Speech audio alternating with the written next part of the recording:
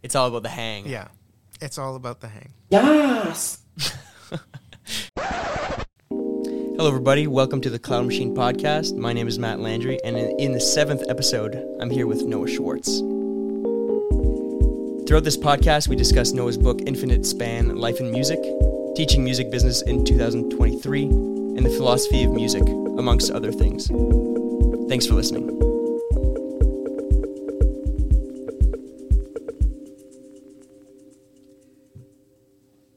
Hello, everybody. Welcome to the Cloud Machine Podcast. For those who are new to this podcast, Cloud Machine is about the music industry and its stakeholders, meaning everyone that works in it, lives it, loves it, and surrounds it. Our goal is to shine a light on roles, people, and realities of the music industry that are often forgotten or taken for granted. Whether you're someone that's dreaming about making a move in the industry, have some songs recorded and don't know what to do with them, or just a listener that wants to learn more, you're at the right place. This week, I have the immense pleasure of welcoming one of my cherished former profs to the podcast. Noah Shwartz's winding journey through music, media, and design is emblematic of creativity in the 21st century. As a young guitarist at Berklee College of Music, he experienced music's digital upheaval and witnessed how multifaceted musicians and entrepreneurs were best prepared to thrive in it.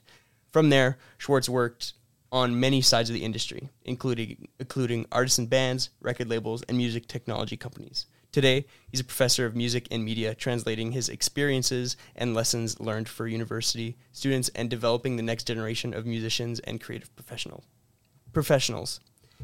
Noah is also currently working with Art House, a label and management company that encompasses a symbiotic network of emerging and seasoned artists, songwriters, and producers, as well as a host of creative professionals and companies working in music management, marketing, publishing, and live events. These artists include Adriana Kane, Serena Ryder, Blair Lee, and many more. His book, Infinite Span, Lives in Music, published in 2020, explores the inner workings of music business and outlines important steps for success, from recording songs to growing a social media following. But these steps are only half of the equation. Many sources offer excellent content, but are often missing important context. In Infinite Span, Lives in Music, Professor of Media Noah Shwartz explores music by placing it in context: historical, philosophical, technological, personal, and cultural. You can purchase the Kindle or paperback versions of this book online now on Amazon. The link will also be in the description of this podcast down below. So without further ado, please welcome Noah Shwartz to the podcast. Hi, Noah. How are you? Thanks, man. No problem. I was like, oh my gosh, I had to take a breath there. But yeah, how are you? I'm doing great. Yeah. It's listening to that introduction is a little overwhelming. Yeah. Good. I mean, you deserve all the flowers. Oh, thank you. Yeah, you were one of the most influential profs when I was at TMU, and just want to say thanks. And we're just starting the podcast. That's so. embarrassing. Yeah, that's embarrassing. Yeah. I just wanted to start off how we always start off this podcast and asking you your favorite live show experience. Right. As a fan. But also we could do two answers, I guess, as a fan and as a music business professional. Okay. It's a very difficult question. Yeah. I've been to many great live shows. This isn't necessarily emblematic of my taste in music, but recently I've been thinking some of the best, or one of the best live shows I ever went to was the Deftones live at the Roseland Ballroom in New York City. Okay. When I was at Berklee, I would see the Deftones a lot because they had a very great mosh pit type environment where people were very friendly, yet it was really intense. Yeah, okay. Which I really liked. Yeah. And there was this moment where I was really close to the stage in the pit, and what's his name? I think the lead singer's name is Chino. Okay. He gave the mic out to the audience, and we all screamed in it, and then handed it back to him. Very interactive. It was super interactive. Cool. And I really liked the album that they were touring at the time, Saturday Night Wrist, which was after White Pony, which is their more famous album. Right. This one was produced by Bob Ezrin, who's a Canadian legend. Yeah. I really loved that album for whatever reason, even though it's not necessarily considered like their classic. And I'd seen them a bunch of times, but that time was really special. Mm-hmm. I don't know if that's my all-time favorite show, but it's the one that comes to mind. Okay, cool. And post-COVID or whatever, wherever we are now, crowd interaction is something that some people kind of have forgotten. Yeah. And it's really important. And that was a very unique interactive experience. At the time, did you take the train from Boston to New York to go see it? At the time, we used to take what was called the Chinatown bus. Okay. Which was like a $10 bus from Boston to New York. Okay, cool. And like a lot of people would do that to go to New York to see shows or to play shows or whatever. It was always a bus that we would take. Cool. I don't know if they still have that bus. I think there were some like safety issues. Yeah, with the $10 bus. Yeah. But I went when I was at Berkeley. I mean, saw a lot of great shows there, but went to New York to see a lot of great shows. Yeah. I can think of some others right now as well. One that I'm thinking of is, I forget what anniversary it was, but it was a Steve Reich at Carnegie Hall. Yeah, wow, okay. And it was like some celebration of either his birthday or like the 30th or 25th anniversary of his classic piece, Music for 18 Musicians. Okay. And it was an incredible show. Started with Pat Metheny playing Electric Counterpoint, which is one of his amazing pieces. Then Kronos Quartet playing, I think it's called Different Trains, which is another one of his really great pieces, and then ended with a group playing Music for 18 Musicians. Wow. And actually, Steve Reich's coming to Toronto soon. There you go. And I'm going to go see him. Yeah. And he's going to play Music for 18 Musicians for another anniversary of it. Wow.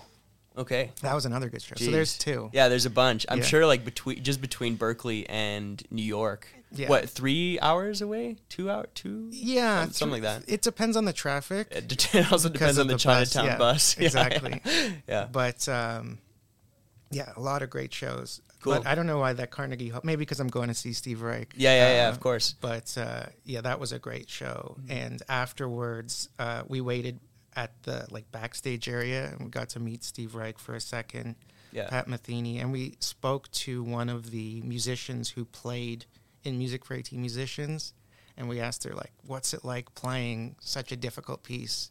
And she's like, you can't even think about it. You just have to kind of hold on. Yeah. And ride the dragon. Yeah, exactly. Yeah.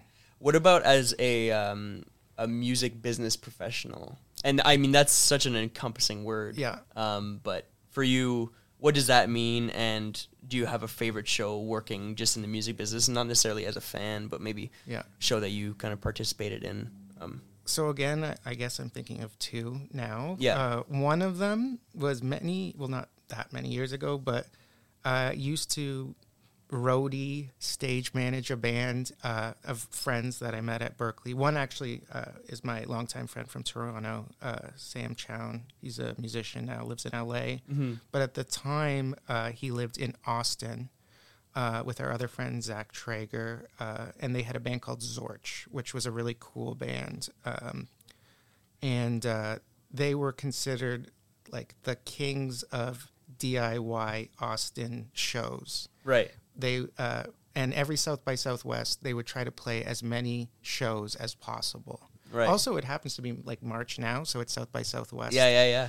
A lot of my colleagues at Art House are going there. I'm not going because I'm teaching, and it's not as cool as it used to be. Right. Zorch won't be playing. No, Zorch no longer exists okay. anymore. Okay. But Zach still lives in Austin. He runs a really cool warehouse space called the Museum of Human Achievement, where it's like a DIY space. Cool. But so they used to play as many shows as possible. So it was like 3 shows a day. Yeah. And I used to go every year and roadie for them. Yeah. Carry their stuff. And it's like, please help us. Yeah. And, it's one of those things where it's really painful at the time because you're going from one show to another show. It's really stressful, but in hindsight, it's incredible memories. Yeah. A lot of great shows there that they booked. people like Grimes really early on played some of their shows. Andrew WK. Right. But the one I'm specifically thinking of was at a frat house. Okay. In somewhere in Austin. Yeah. In the kitchen. Okay. And something like Zorch were really good at audience interaction as well, so they would hand out shakers to people. Right. Okay. And they would really they would play dodgeball. They would get the audience to play dodgeball while they were playing. Okay. But this, and then they'd have a lot of lights. Really psychedelic. Yeah.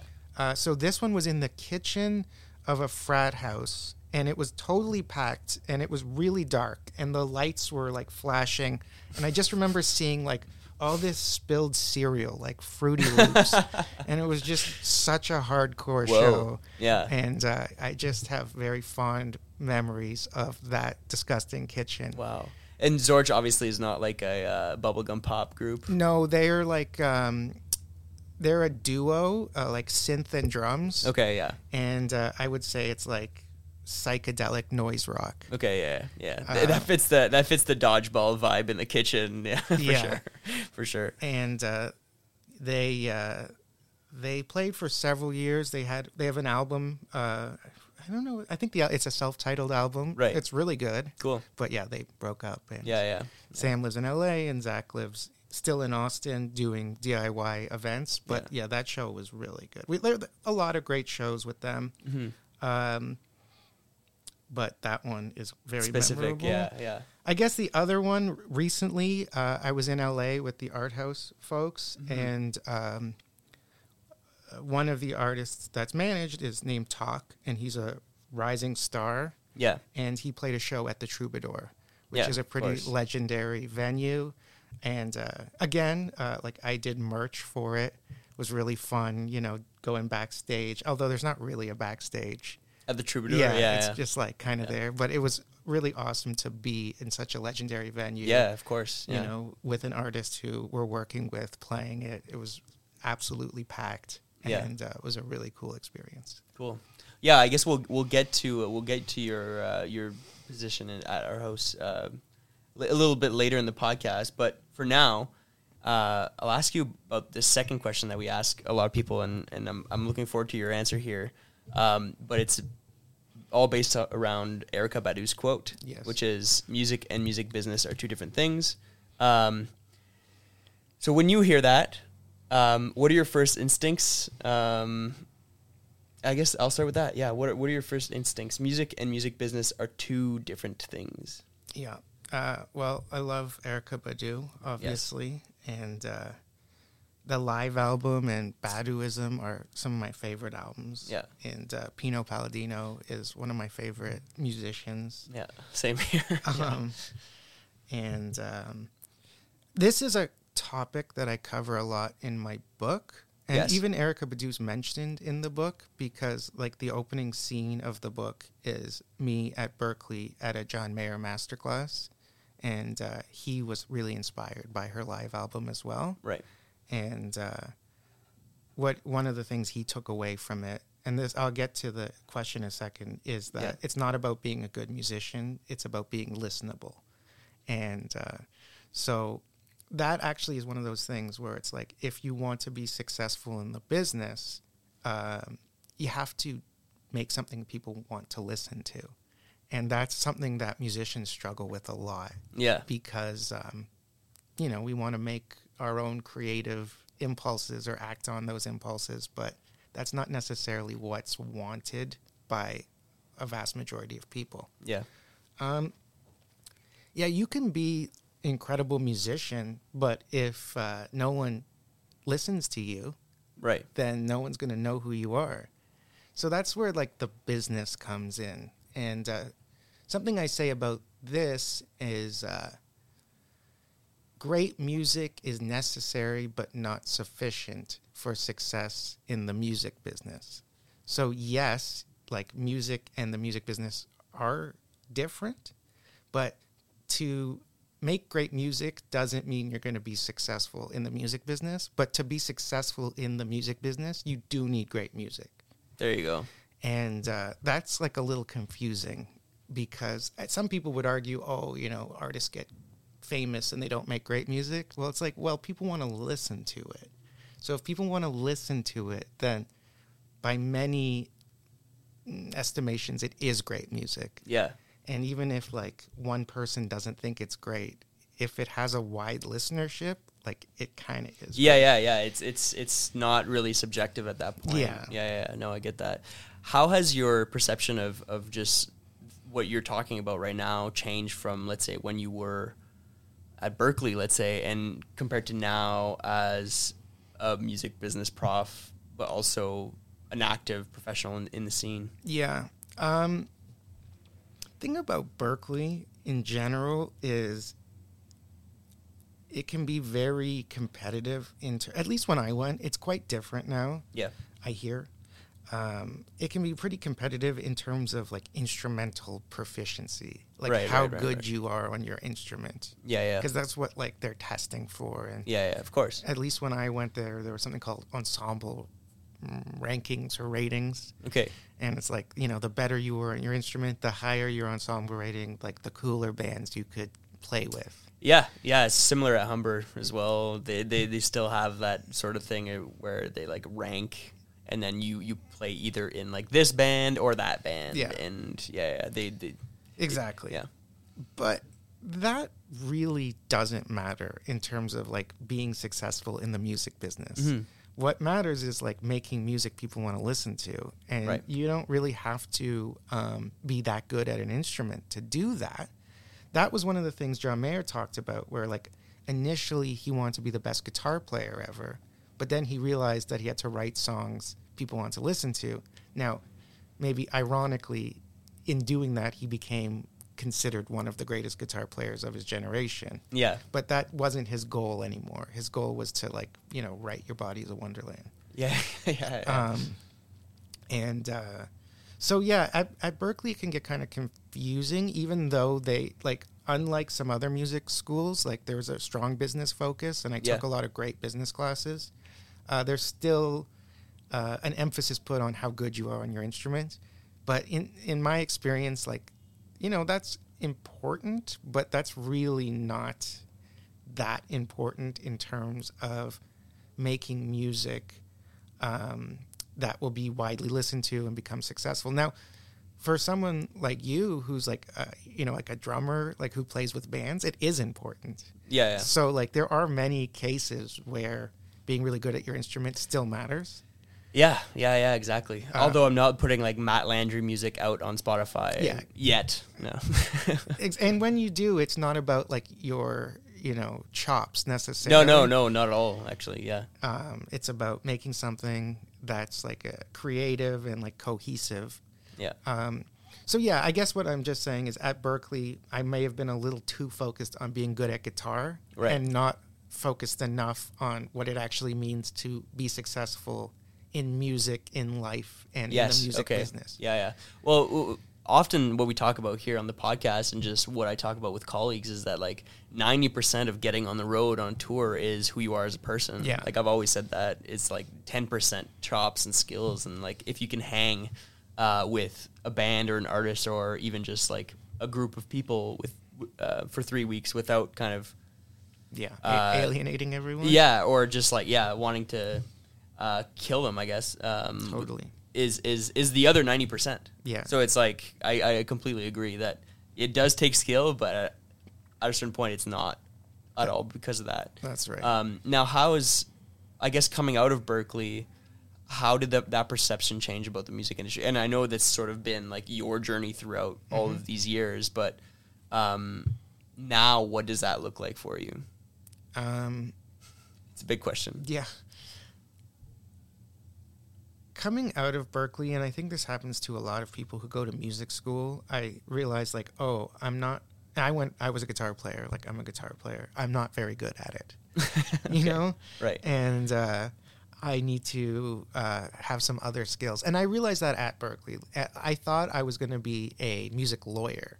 I started working with a lawyer at Berkeley. I was interning for her at her law firm, and it was a music law firm, and I saw firsthand that musicians and all sorts of different people in the creative industries need representation. Yeah. And often don't know their rights, and when they get any opportunity, often sign away their intellectual property. Yeah, exactly. Yeah. And so I thought that's what I was going to do, but I really didn't want to like go directly to law school. Yeah. Which is how I ended up doing my master's, and that's how I ended up teaching. Right. And that was the other thing. Like, I didn't want to be a guitar teacher. Right. But I knew I liked teaching. And then, going to my master's at Ryerson, now TMU. Yes. I started to teach digital media classes and then, like, music stuff. Right. And then that was the other thing. Like, at Berkeley, especially near the end, I started to see how important technology was in terms of music and creativity in general. Right. And that it was quite interdisciplinary and intersectional, in the sense that film, social media, music, they were all like on the internet, intersecting. Yeah. And it was really important to have an understanding of digital media, technology in general, the internet, and, it's only become, I think, more important now, for better and for worse. Yes, yeah.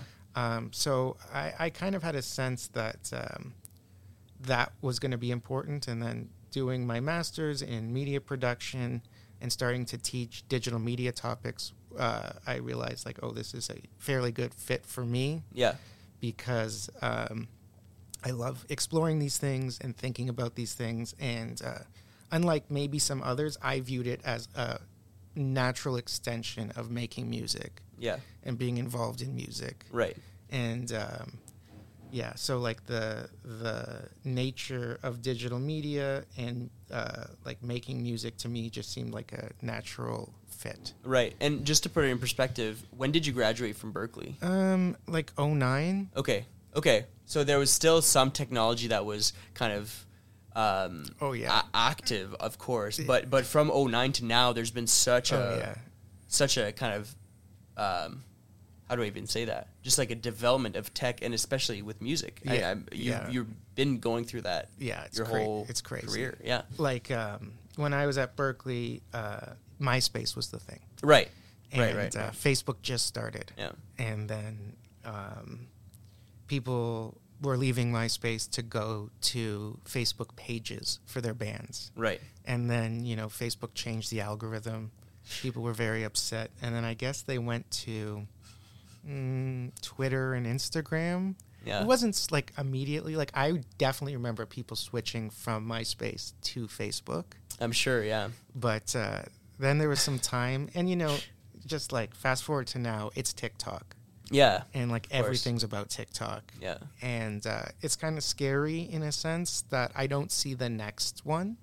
Like, what's after TikTok? Yeah. I'm always trying to tell, students or emerging artists to think about the next platform. Yeah.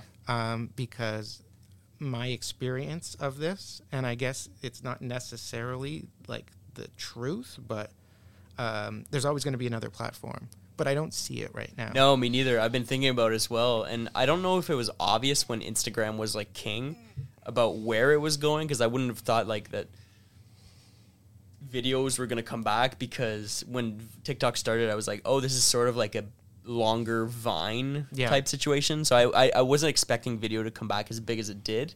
But yeah, I also have a hard time right now. Like, what is the next thing? Is it VR? I don't think so. Like, I don't know if it's going there. I also don't know what Meta is up to as well in regards to all that stuff. No, I mean, they own Instagram. Yeah, no, exactly. Yeah. So are they the next ones to develop that app, or I don't know. I don't know. Yeah. And I think it's a little concerning that it's like unclear, or there's no like viable next platforms. Right. Even with like everything that's happened with Twitter recently, like with the Elon Musk acquisition. Yeah, of course. People wanted to get off of it, but they didn't. Yeah, exactly. Yeah. And, I mean, there's like Mastodon. Yeah. But I don't see that as active as Twitter. Yeah.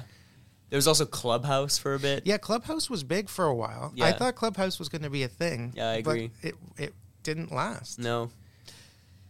Yeah, no, big questions there. But so I guess to come back to your post grad after Berkeley, you wanted to come back to Canada, right? Because is this where you were born? Yeah. Your family's here? Yeah, exactly. I mean, I'm Canadian, so it's not so easy to stay in the States. Yeah, exactly. Yeah. And I didn't have any like real idea of what I wanted to do. Yeah. And kind of, if you want to stay in the States, you kind of have to have some sense of it. Right. Even if you're playing in a band, like, okay, I'm going to play in this band. But if you're not in the band. So I came back here. And then, yeah, I mean, I didn't really know what I was going to do. Right. Right. And that's, kind of how I ended up in my master's program. Yeah. Because I guess I started that in 2011. Okay. And I graduated, like, Berkeley at the end of 2009. Right. So, yeah, I waited like a year. I often tell undergrads don't go directly into a master's program. Yeah. Unless you really know you want to. Yeah. Because it's good to get some work experience. You did the master's program and then you started teaching almost right away. Yeah. And was that something? Was that natural for you? Like, was it always something that you thought about doing, or was it sort of like it was there and then? Yeah, it wasn't something I thought about doing. Like when I was at Berkeley, for instance. Right. I knew that I was good at teaching. I knew that I was good at like speaking. And I knew that I was more comfortable doing that than being on stage with a guitar. Okay, right. So, but I didn't really know what that meant. Right. Because even at, like, when I was working at the law firm, it was like, oh, I can deal with clients, or I can talk to people, and I'm not as uncomfortable as when I was on stage with guitar. Right. I was never fully comfortable playing on stage with a guitar, which was always kind of weird to me. Yeah. It was like my thing. Yeah, right. Did Berkeley have a big effect on that, do you think? Yeah, because I could see how comfortable people were with their instruments. Okay, right. It was more of a comparison thing. Yeah. Right. Yeah, and I mean, that's the thing about Berkeley. I guess any music school is you're constantly comparing yourself to others, for good and for bad. Yeah. For good in the sense where, at least at Berkeley, you're getting a sense of, like, what it is, like, in terms of the best. Right. And I realized that, like, a lot of people are more comfortable behind their instrument than they are speaking. And that wasn't me. It's a reality. Yeah. And so I realized, like, oh, I need to do something where I'm, like, speaking. Right. And like, something creative and engaging with, like, people, but that's not behind a guitar. Right. So I didn't exactly know what that meant. I thought, like, maybe that was law. But then I realized, like, oh, teaching works well because I had a lot of performance skills. Right. And a lot of practice, like, performing in front of an audience. And that's what teaching kind of is. Yeah. And also, like, the topics I were teaching can be taught, in a way that's interesting to the audience. Yeah. Because it's digital media, it's technology, it's music. So I realized, like, oh, this is probably a good fit for me. Yeah. Because all of those, like, performance skills and the ability to improvise and the ability to, like, kind of read the audience and figure out the proper pace of whatever information I'm presenting worked really well. Yeah. So, and that's something I talk about a lot in terms of musicians transferring to other careers and disciplines. Yes, yeah. Improvisation, practice, performance, those skills span so many different potential jobs and disciplines. So for me, performance, improvisation, and audience interaction worked really well. Like, all those skills transferred right over to teaching. Right. Why do you think it's important, especially now in 2023, in this landscape, why do you think it's important to be teaching musical business or music business? That's a good question. There are some fundamentals that are good to know, but the way I think of it is a lot of people have a lot of, and this is kind of the point of this podcast, right? They have a lot of misconceptions about what it actually means to work in the music industry.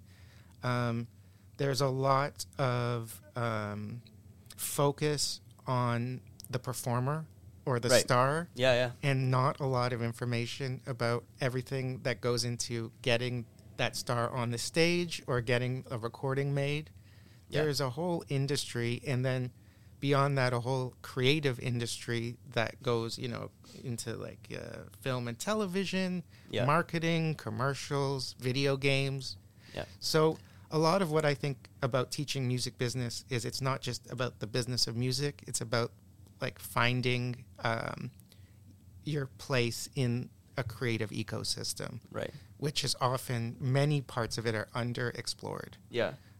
So, you can teach about recording contracts and, booking shows and stuff, and that's all good. Yeah. But it's also about discussing all the different roles that exist, all the different types of companies that exist, especially, and this is why I like TMU and why I like Toronto. There's a huge creative ecosystem here. Yeah, of course. There's many jobs, there's many possibilities and opportunities, but especially undergrads, because they're pretty, undergrads are pretty young, have little exposure to the full breadth of the music industry and then the wider creative industries. Yeah, of course. I think that was one of the bigger things that I realized in my undergrad, as in it was all great what we were taught and stuff, but I also realized that there are so many roles and so many people kind of interacting to make, I don't know, this is the bad examples, but Drake or Justin Bieber. Drake's a great example. Yeah. Because I always say for Drake, there's 1,000, 2,000 creative professionals working to support that business. Yeah, and nobody knows. Yeah, no one knows. Yeah. And maybe you might know like a few of them. Yeah, exactly. But for every one of those people, there's hundreds of people. Yes, exactly. And I mean, Drake's a really good example because his business empire spans a bunch of different things, like including, like fashion and clothing. Restaurants, bars and stuff too. Venues, of course, with history and stuff. No, I totally agree. I think that was like one of the more, I guess, it was one of the awakenings that I got, I guess, out of the industry. I always knew that it was there were so many people, but I think the goal of this podcast is also to shine light on those people that aren't necessarily always in the spotlight. I hear what you're saying, and it's great. Now to go into your book, Infinite Span: Lives of Music, I have its bio on Amazon, so I'm going to read it quickly. But please let me know if it misses the mark here, and I also don't know if you wrote this yourself, but we'll get there. It was either Cormac or myself. There you go. So. There are many how-to books that explore the inner workings of the music business and outline important steps for success, from recording songs to growing a social media following. But these steps are only half of the equation. Many sources offer excellent content, but are often missing important context. In Infinite Span, Lives in Music, Professor of Media Noah Shwartz explores music by placing it in context, historical, philosophical, technological, personal, and cultural. Through these explorations, you will learn how music as an art and industry got to where it is today, where it may be going, and how you can find your place. Noah acts as a guide on a journey of musical, technological, and cultural innovation, sharing stories of artists and visionaries throughout history, crossing genres from classical music to jazz, hip-hop, and vaporwave. It's the synthesis of history with self-reflection and important personal questions to help you discover what you really want and how to find it. This is the Infinite Span, a never-ending journey to make music your life and to make your life music. You like jazz? That description is kind of like the answer to the question you asked me, like, why do you think you should teach music business or whatever? Yeah, of course. Yeah. It spans a lot of different things as well because, and in my notes here, it's music, technology, culture, and history. Yeah. There's so many different things because music is not necessarily just the notes on the page, of course. No, it's definitely not. Yeah, definitely not. There you go. I guess my first question is for you is why did you want to write this book? I guess the book itself. So was teaching for at least 5 or 6 years. Yeah. And a lot of the stuff in the book are the more esoteric lessons that kept on coming up. Right. We already mentioned one based on the Erykah Badu quote, like, great music is necessary but not sufficient for success in the music industry. Right. That is not obvious to many young musicians. They think if they make a great song or great album, they're going to be successful. Well, right. We know that's not true.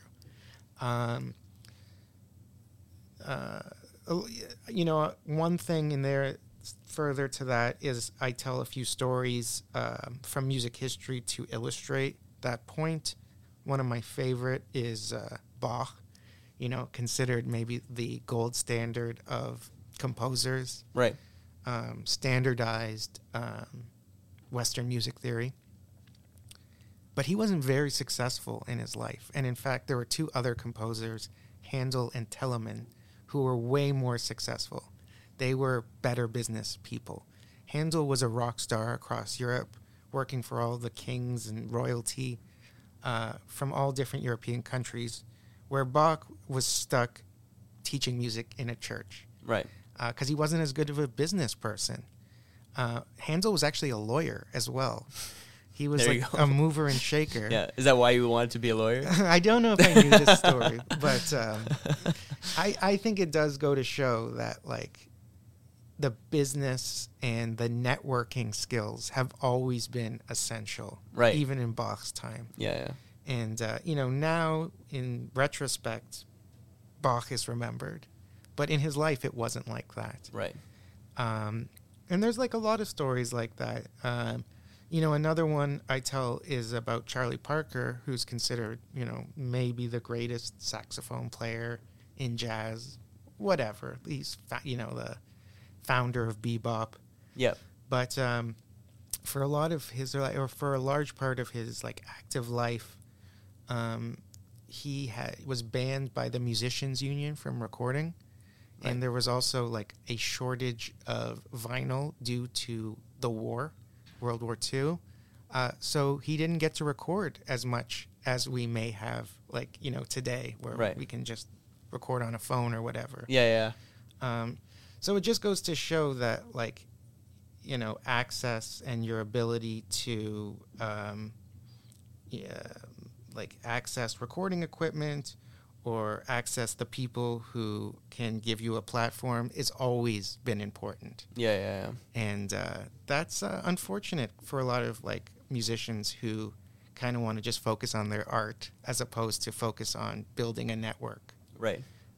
But yeah, you got to do that. Whether it's in Europe in the 14th or 15th century, or in the 40s, or now. Yeah, it's kind of interesting to definitely think about that, of how sort of like history kind of repeats itself, and it's always been sort of like that reality of you don't necessarily like that great music, like you've been talking about. That great music doesn't necessarily mean success, and two great examples of that.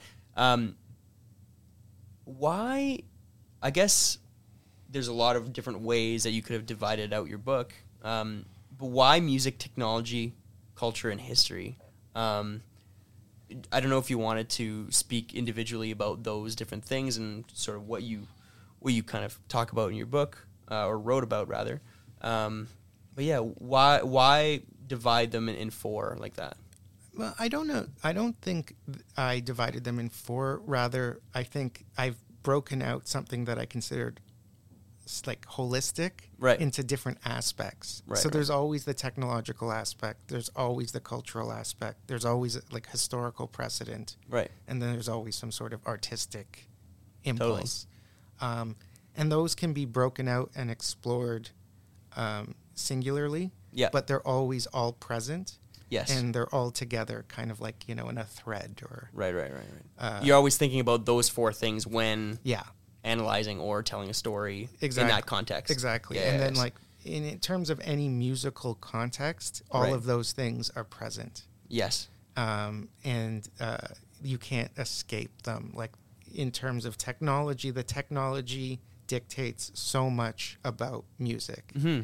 And I mean, this is kind of like Marshall McLuhan Of course. type stuff. Yeah. Where he said, the medium is the message, which can be interpreted as to saying like the technology of the day has a big impact on the content of the creative endeavor, in this case, music. Sure.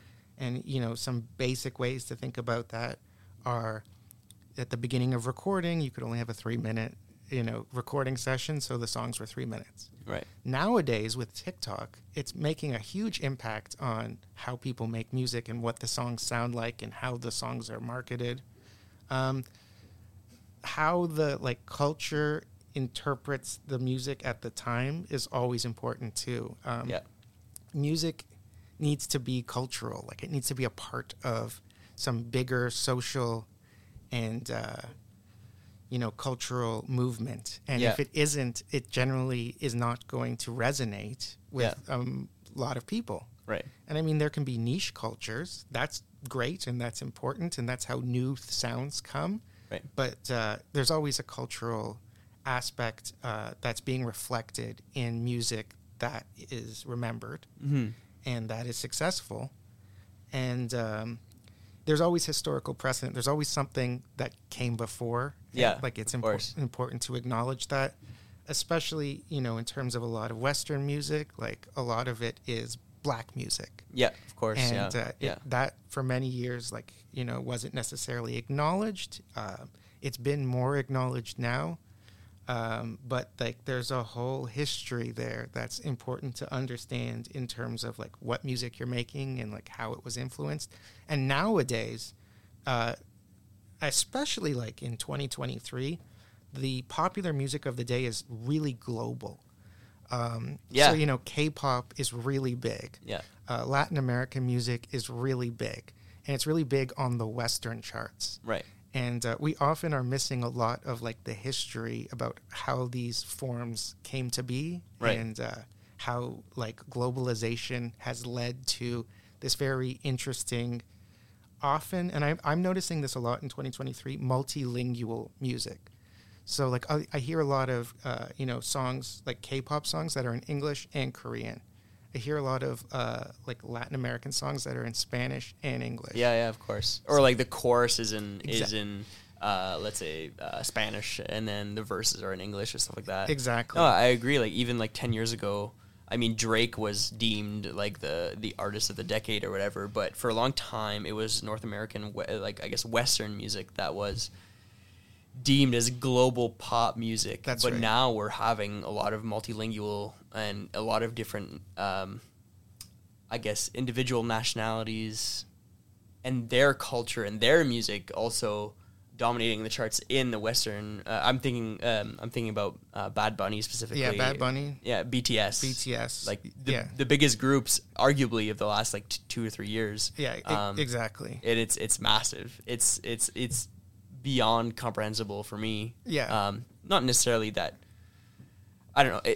It's not that it's not comprehensible. It's just it's very active and it's big. That's it's huge. Right. And there's a lot of historical precedent to understand it and rap, and that goes into the economics of it too. Yes, yeah. And I love it. I really like the globalization of music. Yeah. There's a dark side to it too of issues with globalization. Sure. And it's changed, but this is something that I view as positive. You could argue about it, the what does it mean to be Western, and right. That is changing and expanding to be include many different countries besides North America and Western Europe. Right. And some people view that in a negative way. Some people view that in a very positive way. Right. So that's all there to explore. Yeah. And within that, I think there's a lot of opportunity for jobs and careers, because especially, in Toronto, there's a huge Korean population. Yeah. And K-pop is it right now. Yeah. So where are the intersections? Where are the opportunities? Yeah. I think not a lot of people are educated on those darker kind of realities of it all, but I think there just needs to be more work. Yeah, and that's in that sphere. And that's like the historical and cultural aspects of it. There's the music industry is pretty dark. Yeah, no, it has and even in any contract, even if it's a great contract, it's going to talk about the exploitation of rights. Right. Like the intellectual property, the songs, and that can be fine, but it can also be like more traditional exploitation in terms of like a bad thing, taking rights away from artists and giving them to corporations or other people who may not have initially like created that art. Yeah, totally. Yeah, it's an exchange, I guess, but the exchange is not always two-sided, I guess. No, and like there's like systems of power, and like the artists are often the least powerful, but are providing the most value. Yeah, of course. Yeah, and the most interaction, and well, at the end of the day, it's all interaction that, especially now, streaming platforms are deemed quantifiable success. Yeah, and I mean, Drake made a good point about that recently, where like he got some Spotify record like most streamed or something like that, right? And he said, "I deserve a LeBron-sized check for this." And I think even though Drake's really wealthy, the point is like he doesn't necessarily like benefit from Spotify's growth. Besides like the regular royalty payments. Right. Or achievements. Yeah, exactly. Yeah. He doesn't get like a Spotify sponsorship. Yeah, or he doesn't get like equity in Spotify. Right. Yeah. And interesting. Yeah. Like not to say that he hasn't made a lot of money off streaming compared to other artists, because he definitely has. But like many people are probably paying for Spotify for Drake. Right. Yeah. It's sort of like how. So, sports analogy, random. I don't know if I've done a sports analogy yet on this podcast, but when Mario Lemieux retired, the Pittsburgh Penguins still owed him some money from a bunch of different contracts. He retired early, and he came back later, post retirement, to be a player. But that money that the organization owed him actually turned into stock. Yeah, that's exactly it. And he became an owner. An right? owner. Yeah. Interesting in that Drake wants to a LeBron-sized check in the sense that like where do artists get that ownership back? That's right. And when are artists like Drake not taken advantage of still? That's right. Like they're the biggest artists on the planet, and it's not just Drake, but they're still experiencing this lack of balance and this lack of ownership. That's right. In their music. And it's sort of wild to think about it. And I mean, like Drake, just, we're in Toronto, like we always think about Drake. Yeah. He owns a lot of things. Yeah, like of course. He's smart about it, just goes to show like why he'd be thinking about it. Yeah. Because he's provided a lot of value to Spotify. In your book, and I just have a note, I'm looking back at my notes here. I noted errors of music history, philosophy of music, cognitive versus music dissonance. Oh, yes. Did you want to talk about one of those things, I guess? Sure. Specifically, I know the one that you really reacted on. I like dissonance. Yeah, cognitive versus music dissonance. Yeah.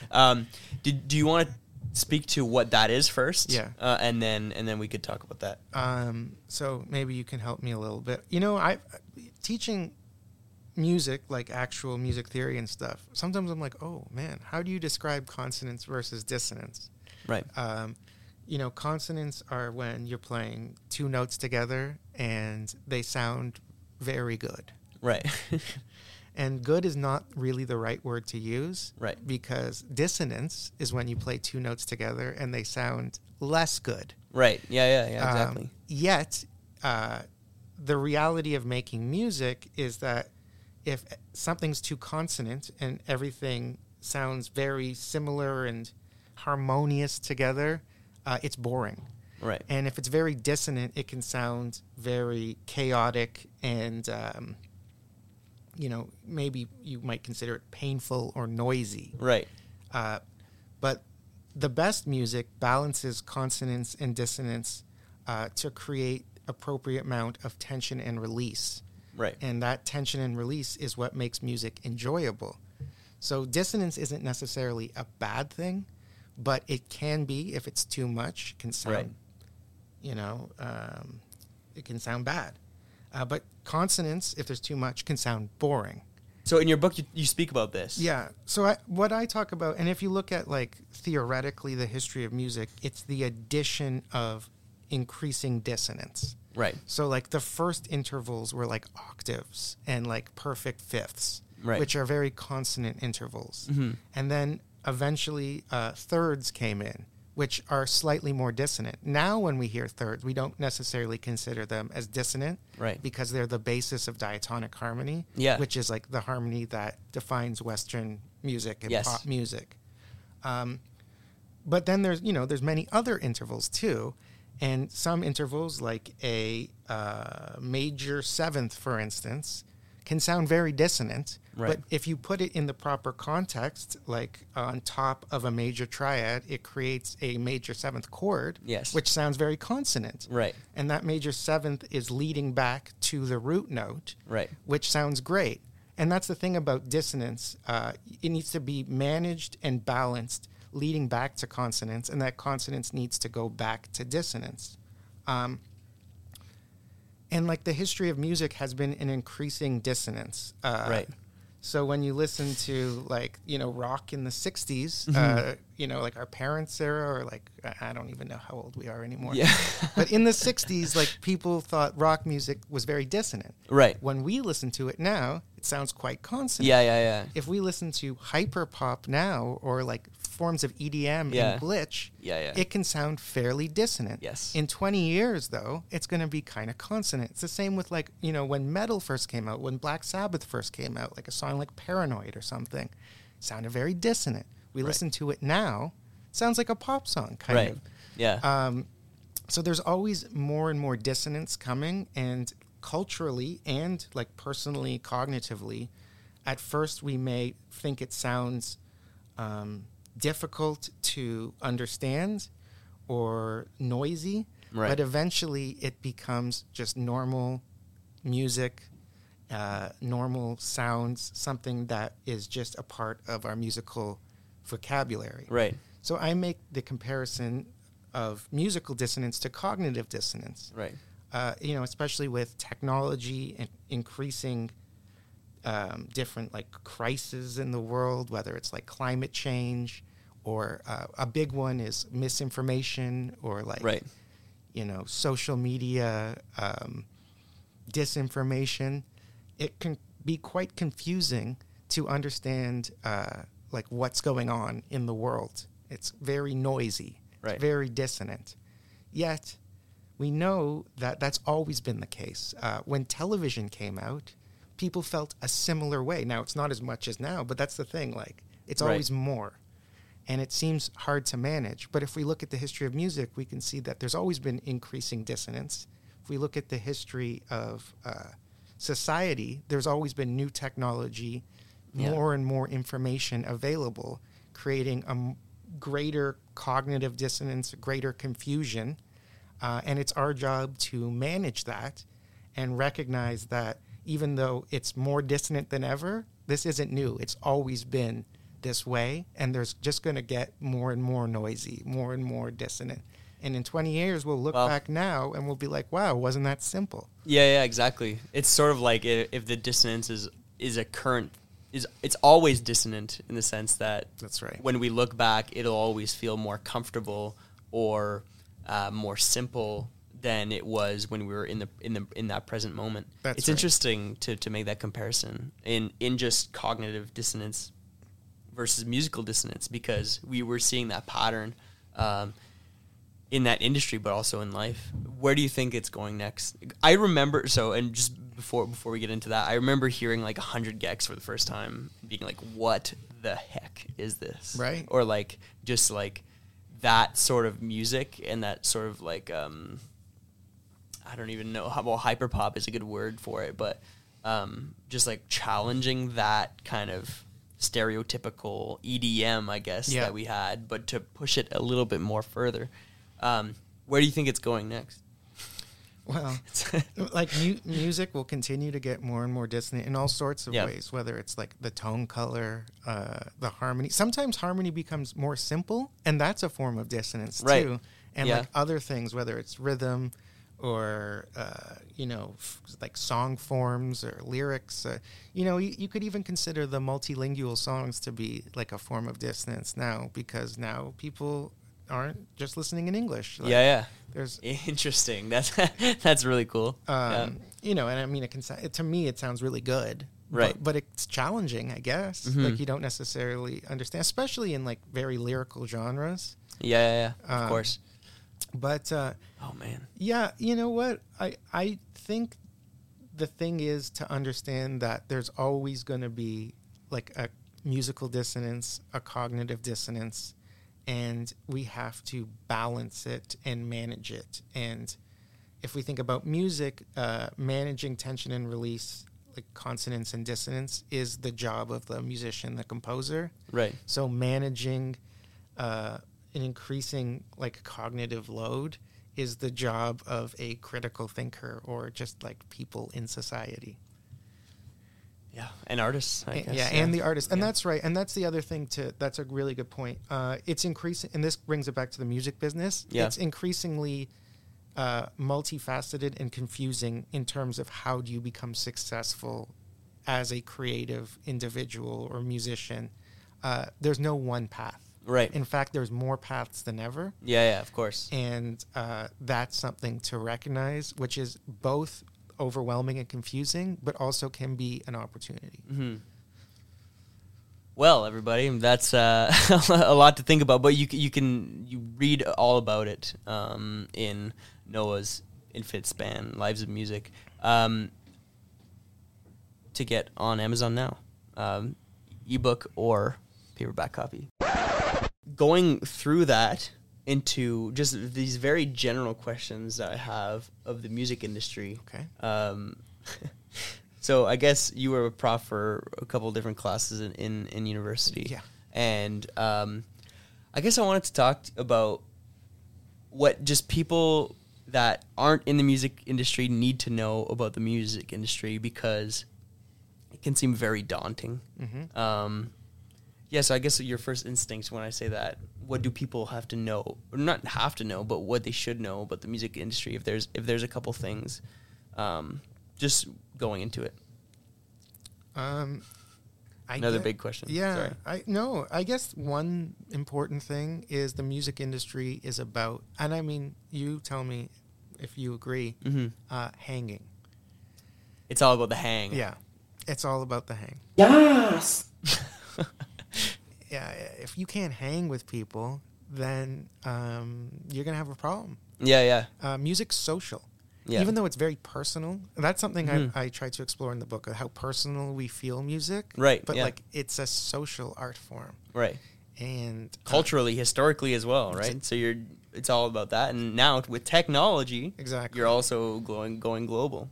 So hitting all those four things are That's exactly right. Yeah. So I think that if you want to be in the music industry, you have to enjoy hanging. Yeah. That's something I realized for myself. Like, I don't like hanging for as long as other people do. Right. Yeah. And that puts me at a disadvantage. Right. Because some people just love and the pandemic changed this a little bit. Yes. But I used to say, go to clubs, go to bars, go to venues, either play or hang. Yeah. And that's how you create a network. That's how you join a scene. Mm-hmm. That's how you become aware of the culture and then understand how to perhaps make something or contribute to something that's culturally relevant. Totally. Now, this is happening online too now. Yeah. Which creates cognitive dissonance because hanging is kind of different thing online. Mm-hmm. We're also getting subreddits and Discord, which is also creating communities as well, which the communities aren't necessarily physical and at a club anymore. Exactly. Discord especially. There's all sorts of stuff going on there that I don't understand. Yeah, me neither. Reddit too. But yeah, I mean, that's the first thing I would say if you want to be in the music industry. Right. You have to hang in music. Right. What about artists? What do they in 2023? And I guess this goes a little bit to the advancement of tech, which is also going into my couple other questions. But what do artists now need to look out for in 2023? And I guess social media is sort of like a very obvious kind of one, but are there any other things that artists need to look out for now? Okay. In terms of emerging artists, like Sure. Yeah, not Drake. Yeah. Pre-pandemic, I would always say, if you want to be a successful artist, you have to play live. Like, period. Now, the pandemic changed that a little bit, although I think it's reverting, and people, like, live music is killing it right now. It's crazy. Yeah. So I would go back to that. But now, social media is more important than ever. I guess every year we say that. Yeah. And, like, if you want to be a successful artist right now, not necessarily like a backing artist. Yeah. You need to be on TikTok. Do you agree with that? I 100% agree with that. A couple weeks ago, or I guess more than a couple weeks ago now, maybe a month ago, I had an artist, Becca Hamill, on the podcast. She's a photographer and social media content creator, great art director as well, creative director. And we spoke about, on this podcast, how people and artists now aren't necessarily worried about people at the show, but they're now worried about the people at the next show. Yeah. In the sense that, like, how can we sell the experience now to get more artists not more artists, more people, more audience at the next show. Yeah. So it's all about social media. It's all about creating that experience and documenting it now, so that when you're in Toronto the next time, or Chicago or New York or LA or whatever the next time, there's people who are going to be envious, that had FOMO last time, that saw that video that you posted after that Chicago show and want to enjoy that experience next time. Yeah. So I think it's all about social media again. Yeah. I agree. And I don't feel good about that. No, me neither. It's the reality. Yeah. Something I try to advise emerging artists is try to blend, like, your live show and your social media. So, like, figure out how to capture natural content. Sure. But that's not so easy. Yeah. And being authentic is now another thing, too. Yeah. Last week, I spoke with Trent Hurst, who's in marketing at Universal, and we were talking about the differences between manufactured promotion and authentic promotion, because now people on TikTok are now, like, the content that's king is also just, like, camera facing you and you talking to your audience, or doing random stuff in your kitchen, or doing a road trip or whatever, where it's not like, oh, I'm in the studio, we spent millions of dollars on this Super Bowl budget or whatever. Those TikToks sort of hit harder than like $1 million promotions. And we even saw it a couple weeks ago with Cardi B and her husband Offset, where they were just, like, at McDonald's and they were just, like, shooting on their iPhone, and that sort of became, like, the ad of the week kind of thing. They were coming out of McDonald's with their burger bags or whatever, but it was obvious that it was shot on an iPhone and it was the lowest production. But I'm still talking about it now. And they also made real commercials for that. Yeah, exactly. It's the, like, authentic social content. But the thing about that is it's trial and error, is what I've seen for a lot of successful people on TikTok. Totally.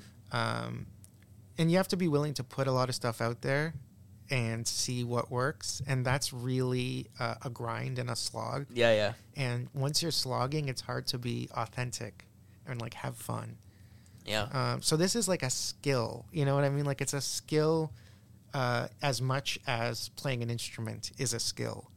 And that's hard for a lot of musicians to wrap their minds around. And then they get upset that some people are more successful than they are, where they're not as good at music, but they're better at TikTok. Right. And, like, that's an art form. Yeah. It kind of goes back to, like, the old question about, like, the Kardashians. Like, what are they good at? Right. Like, I remember this one interview with them. Maybe it was, like, Barbara Walters or something. It's like, you guys don't do anything.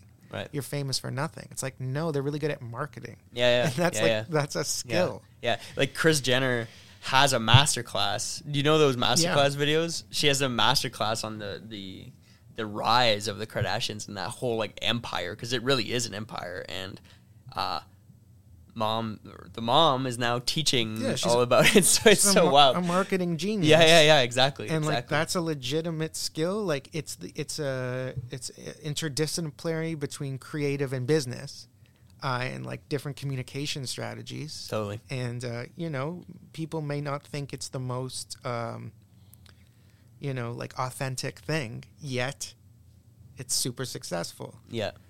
And exactly. I'm not suggesting that emerging musicians should be the Kardashians, but it's like learning to operate on social media as a skill. Yeah. And an art. Yeah. To go forward from that, what do you think is the future of the music industry? Past, not necessarily social media, but what's next? Yeah, I mean, we were talking about that a little bit before, like what's after TikTok? Yeah. Something, but I don't know what it is. Right. To be a little contrarian to what I was just saying, making good music has not gone out of fashion. Yeah. And totally. so, like, the ways to promote it and market it change. And, the genres and sounds and maybe even instruments change. Yeah. But, like, the creative impulse to make music remains. Right. And so that's important. And I think that's something that we can be happy about. So, the musical imperative remains.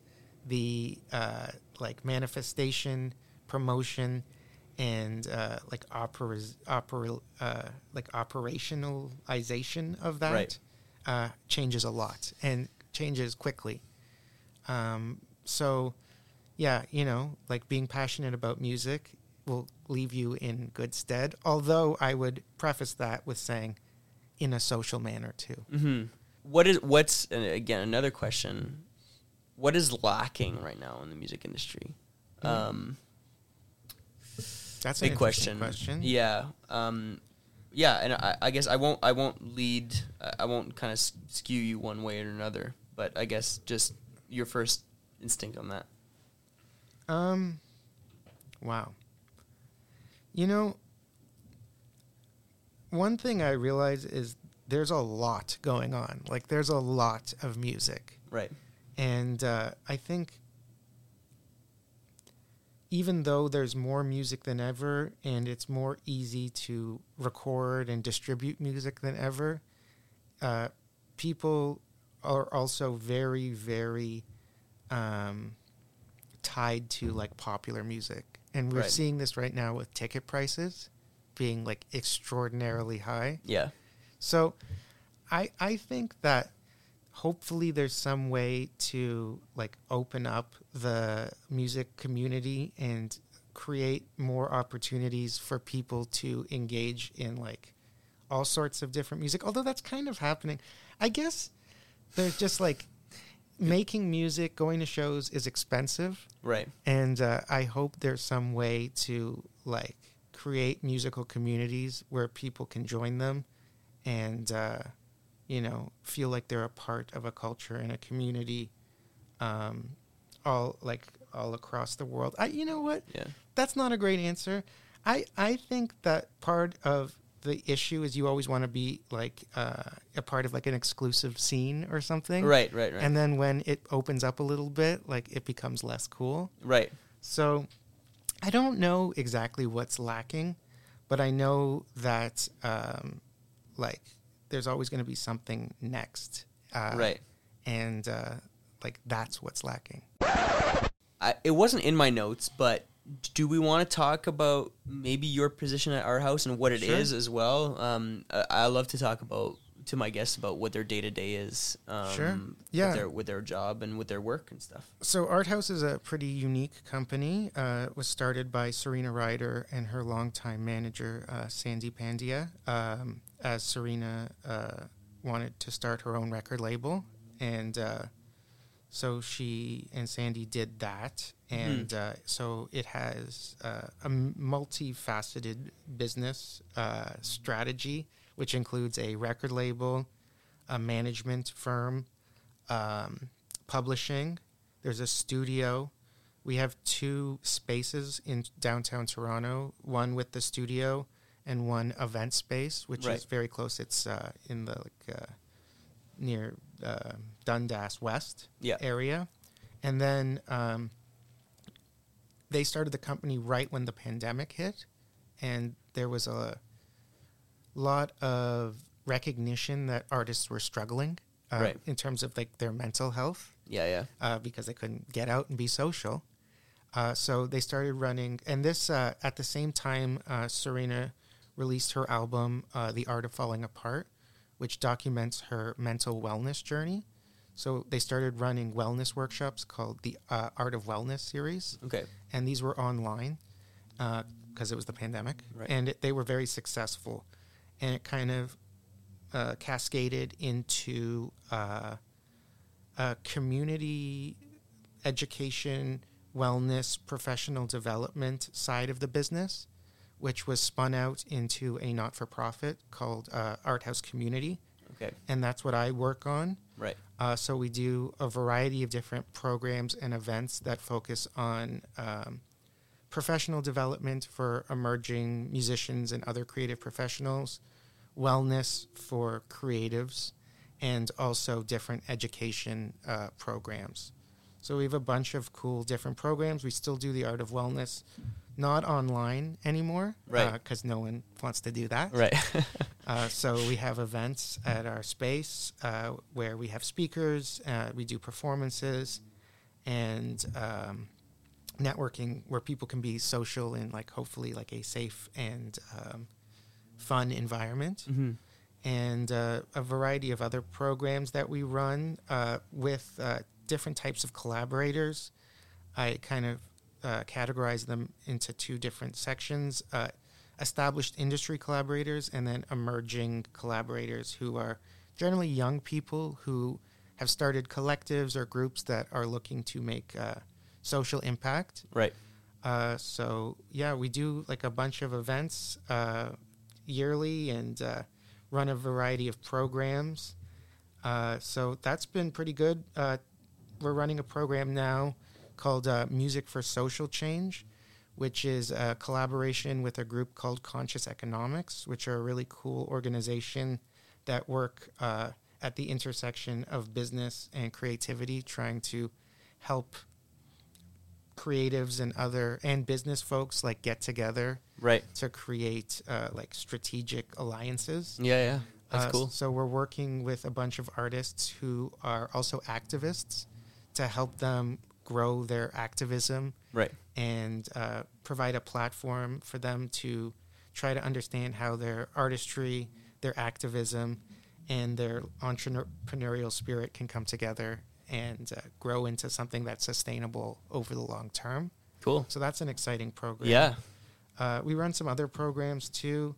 One in collaboration with Advance, which is Canada's Black Music Industry Professional Association, as well as Live Nation and MLSE Launchpad, which is the charitable side of MLSE. Yes. To bring Black youth into a program to show them about all of the roles in the live music industry beyond the performer. Right. So that's a really cool program. Yeah. And that's a kind of immersive program where we have guest speakers from Live Nation who, talk about what they do on a daily basis. Yeah. We go to a show, the last one was the Jesse Reyes concert at History. Yeah. And show the participants all the different, operational parts of running a live venue. Yeah. And there's so many. There's security, there's front of house, there's back of house, there's lighting, there's merch, there's hospitality. Yeah. And so, that's kind of like similar to the purpose of this podcast, is to show these particular participants are high school students. Yes, yeah. That the live music industry is a potential career. It's a viable option. Yeah. Yeah, totally. So that's a cool program. That's really great. We do a lot of other things. It's fairly new. We've only had the nonprofit for about a year now. Right. And I guess this was kind of what I was talking about in terms of what's needed in the music industry. Yeah. Trying to find new forms of community engagement to involve people in creativity and the music business. Yeah. In more substantial ways than just being a fan. Totally. And I think like through the pandemic, we lost so many people to more conventional jobs as well. So there's a big lack of human resources that are in the industry right now. Exactly. So please come on and work in the music industry. We need the people, and there's a lot of work there. Which is a surprise to people. No, I know it's a big surprise because 5 years ago it wasn't the case. Yeah. So yeah, to get more information on Art House, it's ARTHAUS music. That's MUSIC.com. Please, and go check that out. Yes, it acts as a management company as a label, but it also has Art House Community as well, which has a bunch of different programs. And we are back. To conclude, I'd like to thank Noah Shwartz for being my guest on this week's episode. Thank you so much, Matt. Yeah. You're doing amazing work. I really appreciate you having me on. Yeah. And this is an amazing platform to discuss topics that I think are really important. Like, this is what I'm all about. Yeah. Thanks. Yeah, honestly, like, it was great to speak to you about your book because we hadn't done that even individually yet, and to speak to you about the whole like music industry from again, musical, technological, cultural, and historical aspects of it as well, and hearing about Art House as well.